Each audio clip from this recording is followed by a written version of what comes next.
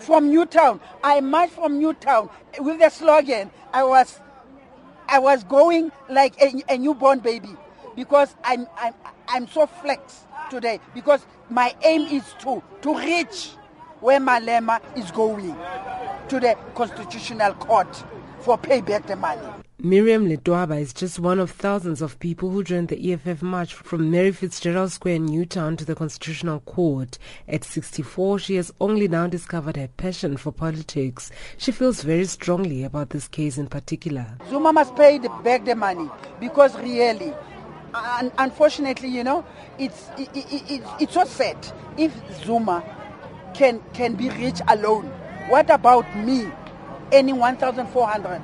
Sometimes I sleep with no food, with my grandchildren, drinking water. But Zuma, his crawl, his animals, they are in a good place. The EFF is known as a party for young people, but Ledwaba was not an exception, with scores of people over the age of 50 joining the thousands of young people, many of them unemployed. The Red Berets painted the streets holding placards reading "Pay back the money" and others condemning the ANC and the Gupta family. This young person was as passionate as Ledwaba about why she joined the march. I think everybody is aware why are we here as the EFF, because we've been championing the struggle of making sure that Jacob Zuma respect the constitution of the country and the office of the public protector. We are here as the EFF members to send a strong message to Jacob Zuma and everybody else that we as the EFF will not sit down and watch the head of the state and everybody else who is in power to undermine the constitution of the country. The case in the Constitutional Court put under scrutiny the powers of the public protector following her report Secure and Comfort, where she found that President Jacob Zuma profited unduly from some of the upgrades at his home. Malema made sure to remind the country that EFF was the first to take this case to the court. We have said that the president will have his day in court, and many people never believed us. But today everybody wants to pretend like they've always agreed with us, including the Democratic Alliance, which is now claiming victory on something that they rejected much earlier.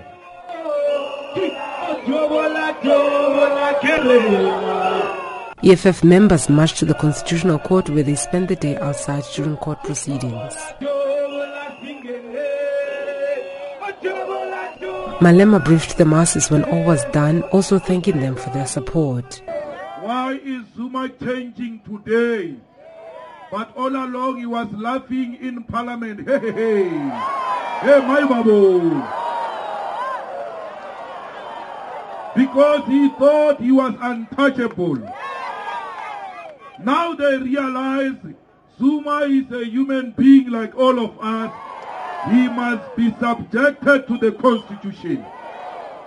The party also used the march to launch their campaign against the Gupta family. They are demanding that the family, often linked to President Jacob Zuma, leave the country. The family in turn took the EFF to court for announcing they have banned ANN7 and the New Age reporters from their events. But the EFF defiantly say they will go ahead with their campaign.